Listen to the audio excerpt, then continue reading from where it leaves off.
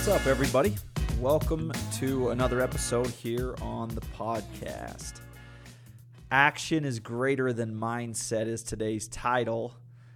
And today I wanted to talk about negative and positive thinking. We find ourselves playing this constant battle between these two forces. It's talked about a lot.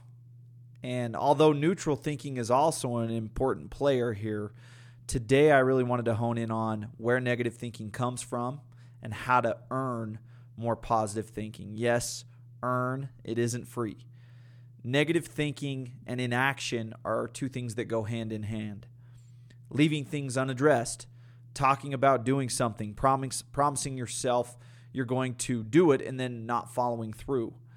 Look, this is a recipe for negative thinking. That's why you must be very committed to what you say you're going to do. Words carry weight. Commitments carry weight. Your yeses matter just like your no's matter. Now, on the other side of this spectrum, positive thinking is something that actually comes by way of action.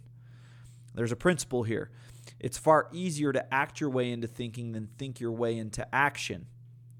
So remember, today and moving forward, always, that feeling good is something you earn. It isn't free. If you want more positive vibes in your life, true positive feelings and thoughts, take action more often in the right areas. Be cautious with the yeses you throw out, as well as the no's. Your decisions, your words, your commitments, they all carry weight with them.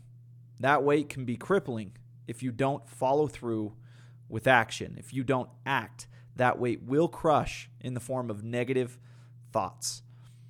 On the other hand, when you act, when you follow through, that weight becomes less and less burdensome. It's liberating when you're disciplined with your follow-through and discipline in your actions. So again, today is a reminder, feeling good isn't something that comes free of charge. Feeling good is earned. Positive thinking is strongly correlated or connected to action. And it's far easier to act your way into thinking than it is to think your way into action.